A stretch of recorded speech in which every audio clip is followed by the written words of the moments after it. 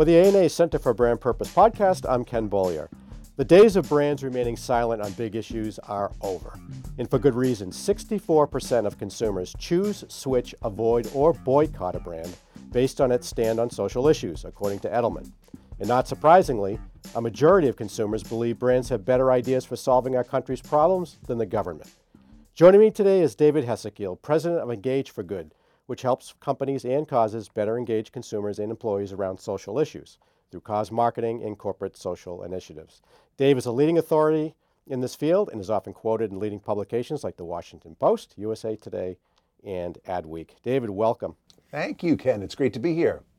So I'd like to learn a little more about Engage for Good. And if you could also tell me how the business has evolved. I know previously it was the Cause Marketing Association. Yes, we started 17 years ago, I guess 18 years ago, because we're going to have our 17th annual conference this May in Chicago. Terrific. And when we started, we were called the Cause Marketing Forum because that phrase, cause marketing, was gaining currency.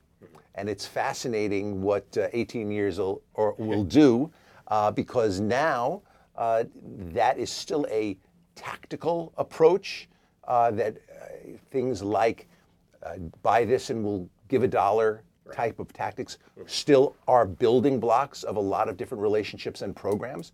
But the ethos has changed so much to the point where when we started, the people who came and participated were so glad to have a home because they felt like the kids that nobody understood.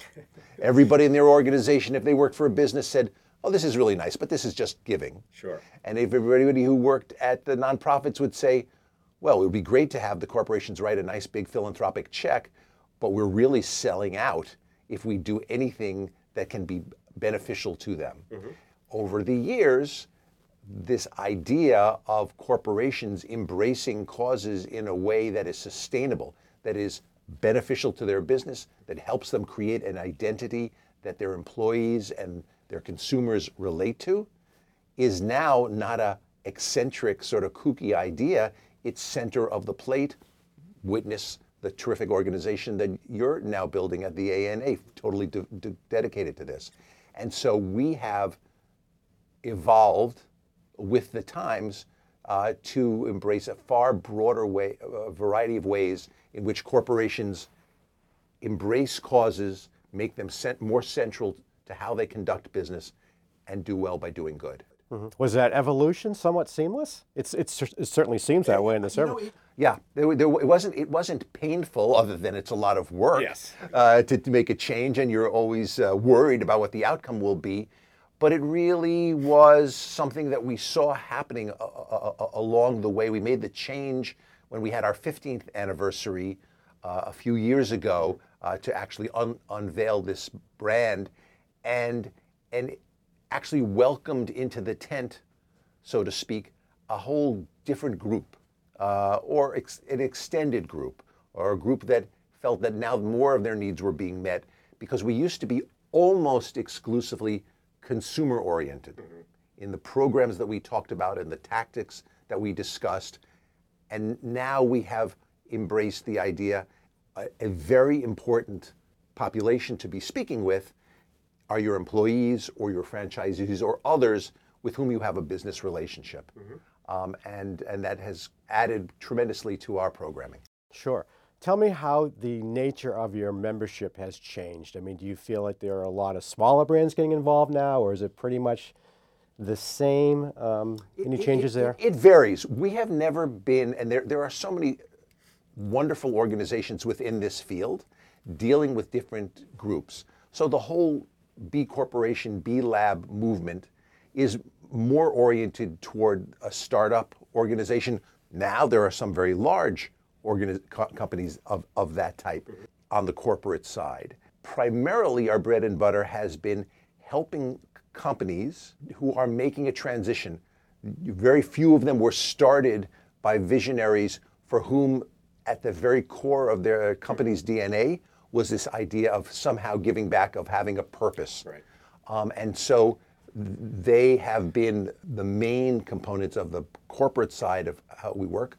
And on the nonprofit side, It would be those folks who are working with others with corporations to help them along the path and create win-win partnerships. And those are also somewhat larger organizations. We now see and we regularly include content from some smaller companies, but we're not so much geared towards helping the startups for sure.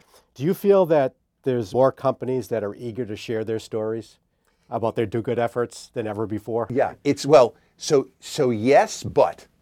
Okay. Yes.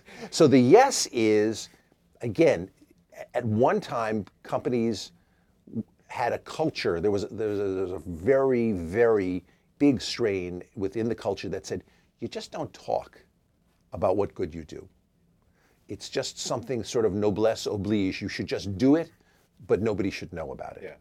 And it was a feeling that people were cynical about seeing anything that was being heralded as having a give back component. Sure.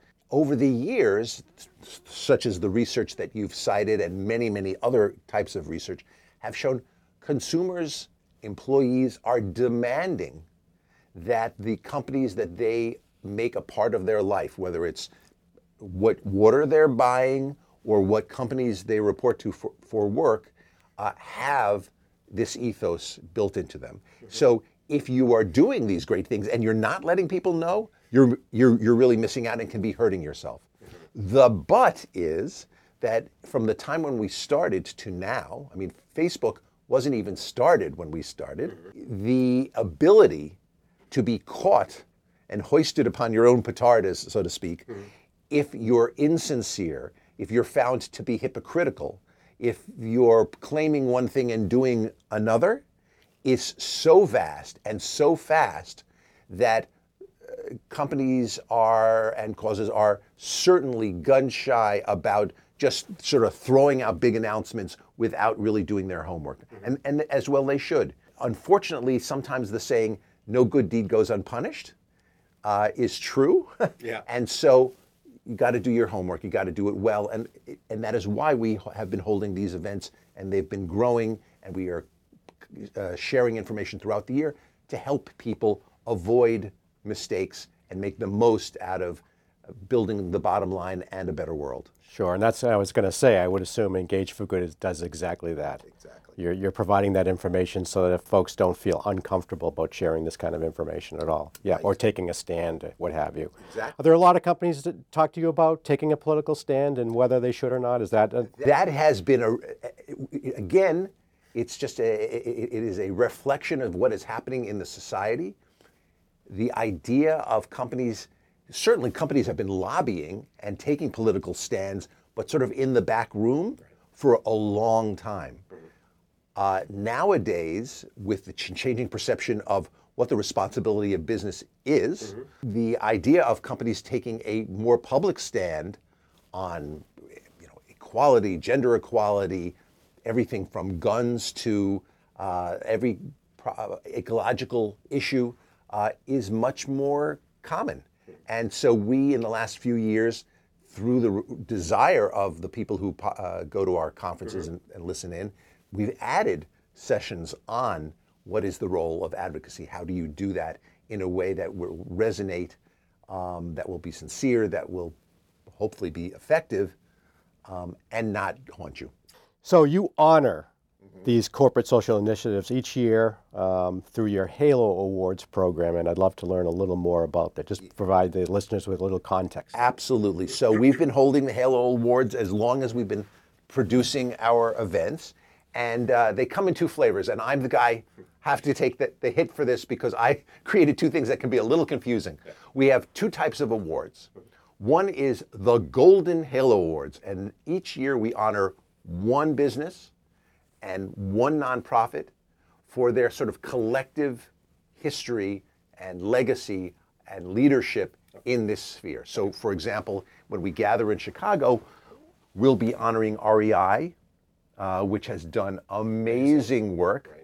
A company that has long had a social mission. It's a cooperative, mm-hmm. But several years ago said, we're going to do something bold. We're going to close our stores on the day after Thanksgiving, nominally, many people would say the busiest shopping day, and we're going to tell our employees and our customers to get outside. They created tremendous programming, tremendous messaging, tremendous coalitions of partners to make this happen, and it has been highly recognized, won numerous awards, and on balance has also contributed to the legacy of economic success that they've had in terms of shopping. So we're really excited to be having REI come. And then we're also, this year, a partner of theirs, but it wasn't because they were a partner of theirs that they're being honored, is the National Parks Foundation. So that's the nonprofit Golden Halo Award honoree. And they went from a relatively small player in terms of working with corporations. They used their 100th anniversary, which fell a couple of years ago, as a rallying point to really up their game and create many more and interesting programs with corporate partners. And by a factor of, I think, 10 or more, they increased the funding and the recognition and their footprint, so to speak. Sure. So one is we select, looking at what's happening in the field, one winner of, in each category within the Golden Halos. But then the Halo Awards is a competitive program in which there are a dozen or so categories: best health program, best environmental program, best digital use of digital technology.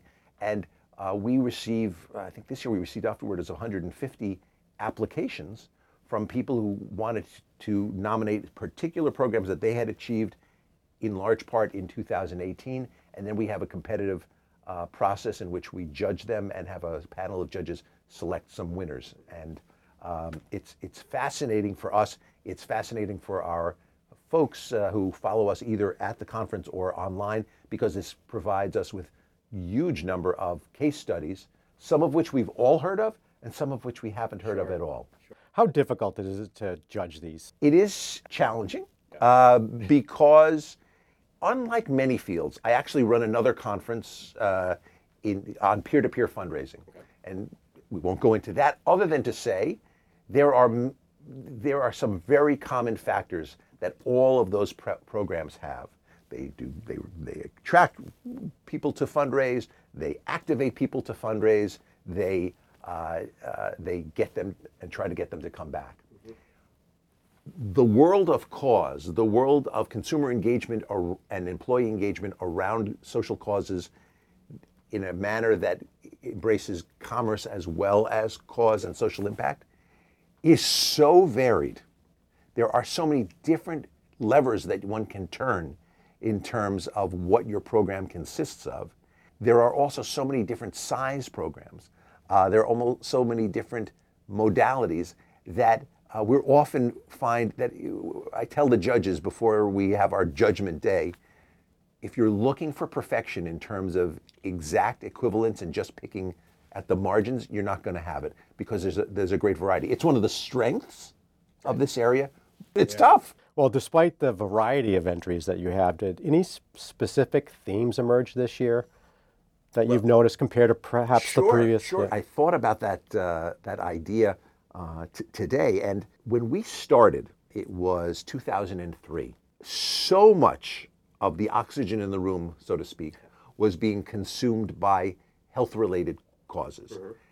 Health-related causes are still a major part of this field, but not as much in terms of dominating. And you can take it even a step further. Breast cancer, it was the heyday of the whole pink movement. And now we see a far greater diversity, which is an important word to use, and I'll get back to that in a second, of types of causes: social service causes, issues having to do with equality, issues having to do with international questions, treating different populations, etc. So that's one thing, is just it's a much broader field with many, many, many more players. The second thing is that over time, topics emerge that a few years ago weren't really at the center of everybody's attention. And diversity and inclusion is a clear example of, if you looked back at our correspondence or at our news clips from 5 years ago, it really wasn't a big thing. But the whole Me Too movement and Yes, yes. the whole marriage equality movement and so many others have made that something that so many companies, which in the past wouldn't have dreamed of even touching, now make a central part of their communications. So that was fascinating this year, and we had for the first time, a diversity and inclusion category within the Halo Awards. Boy, that's terrific. You mentioned REI earlier as a brand that's engaging for good. Who else would you say is knocking it out of the park right now? If you had to pick a couple of. Yeah, this is one of those topics that is fascinating because, again, it's not cookie cutter. Right. And I'd love to share sort of the alpha and the omega in terms of how to talk about that. Okay. So on the one hand, you could talk about a good-sized company, but certainly at most a medium-sized company in terms of the behemoths that the ANA is so often involved with. Patagonia. Here is a company that produces, started by somebody who created better climbing equipment, had a founder, CEO for many years who really breathed a certain ethos into their company. And now he continues to be involved, but under additional management, they're doing amazing things in terms of taking stands on issues related to the environment, and have done brilliant campaigns, which on the one hand are very authentic and sincere. Don't buy this jacket is one of their famous campaigns, which both are truthful in terms of saying to people, really be thoughtful about what you're buying. And I would say that a part of that message is we produce really, really, really high quality. You also are paying for that, and so you're paying a premium for it, but it's sort of underlying the message of we're really worth it. And it fits in beautifully with their environmental positioning at the leadership. Everybody points to that. So here you have a smaller, very high profile, very founder-centric company. And then you go to the other extreme, and an unbelievable company that sells a very inexpensive product relatively would be Unilever. Also with just now having left, but also with a CEO, professional manager, Paul Pullman, who made it one of his main messages throughout his tenure to say we are a purpose-driven company. And over time, he was able to show that their purpose-driven brands, such as Dove, for example, had a trajectory in terms of growth that far exceeded what their average brand did, and that success has permeated the company, and they've done marvelous, marvelous things. Did it take a company like Unilever to really launch this whole purpose front? I think they have played a huge, huge role, because I think there was a sense of, well, my gosh, I know their products. If they can do it, certainly we could do it. But it does. I think that one of the things that we see time and time again is that it is very hard to lead totally from the rear, to have a lone associate brand manager who really wants their brand to stand for a purpose. If they're working within a company that doesn't trumpet that as one of their values, if you have somebody leading from the top who is saying this is something that we really value and can be effective, and we believe it's effective, and so occasionally we will make investments. There are many investments. You have to take a leap of faith. It wouldn't be an investment if you didn't have to take a leap of faith. Sure. There are very few sure things, and if you've got it coming from the top, that will embolden the people who are more in the trenches and making those decisions on strategic direction and tactical implementation.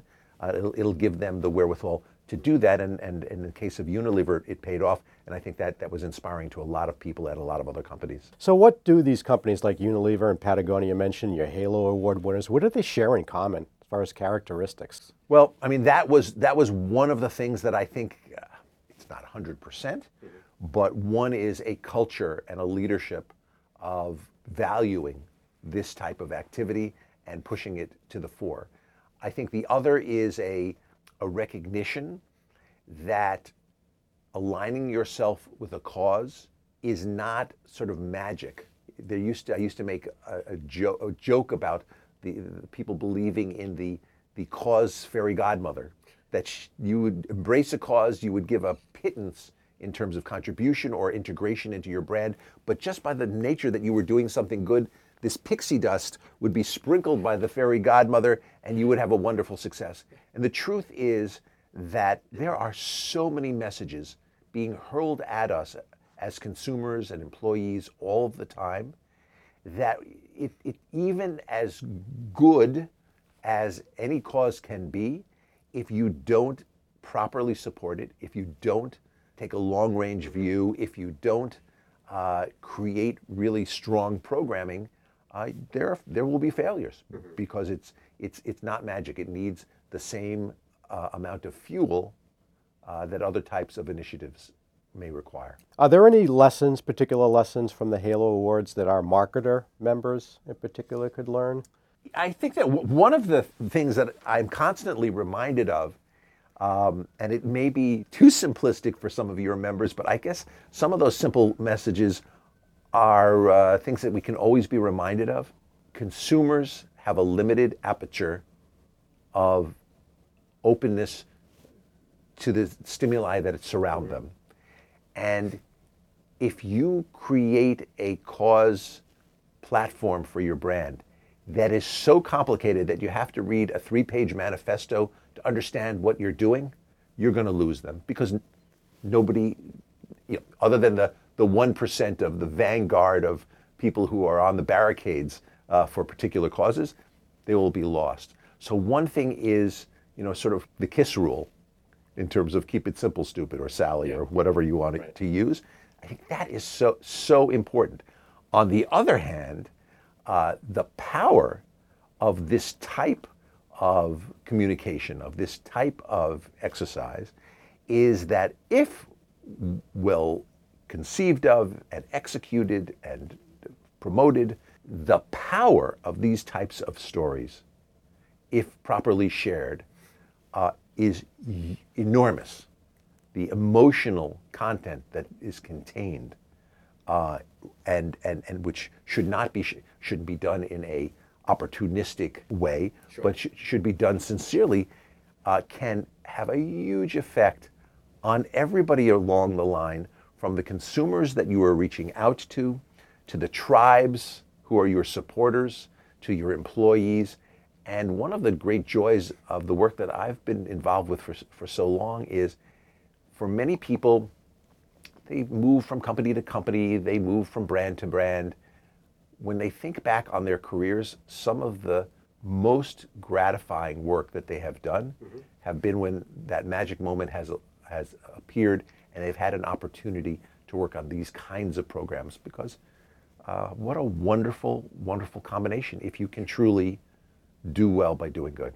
I mentioned at the top that you've been quoted in some major publications over the course of your career. So David, as a former journalist, I just have to ask, do you feel there's been adequate coverage in the media about brands engaging for good? I think the trade publications within advertising are doing a decent job, and you're seeing it bubble more. Yeah. But across the board, I'm not so sure. I think it's like hit or miss. Forbes does a great job covering purpose, but I'm not sure that the message is really getting out as much as I'd like. Yeah, well, I think that there are a couple of things. First of all, it was wonderful 15 years ago because major publications in the consumer press actually had a few people working for them.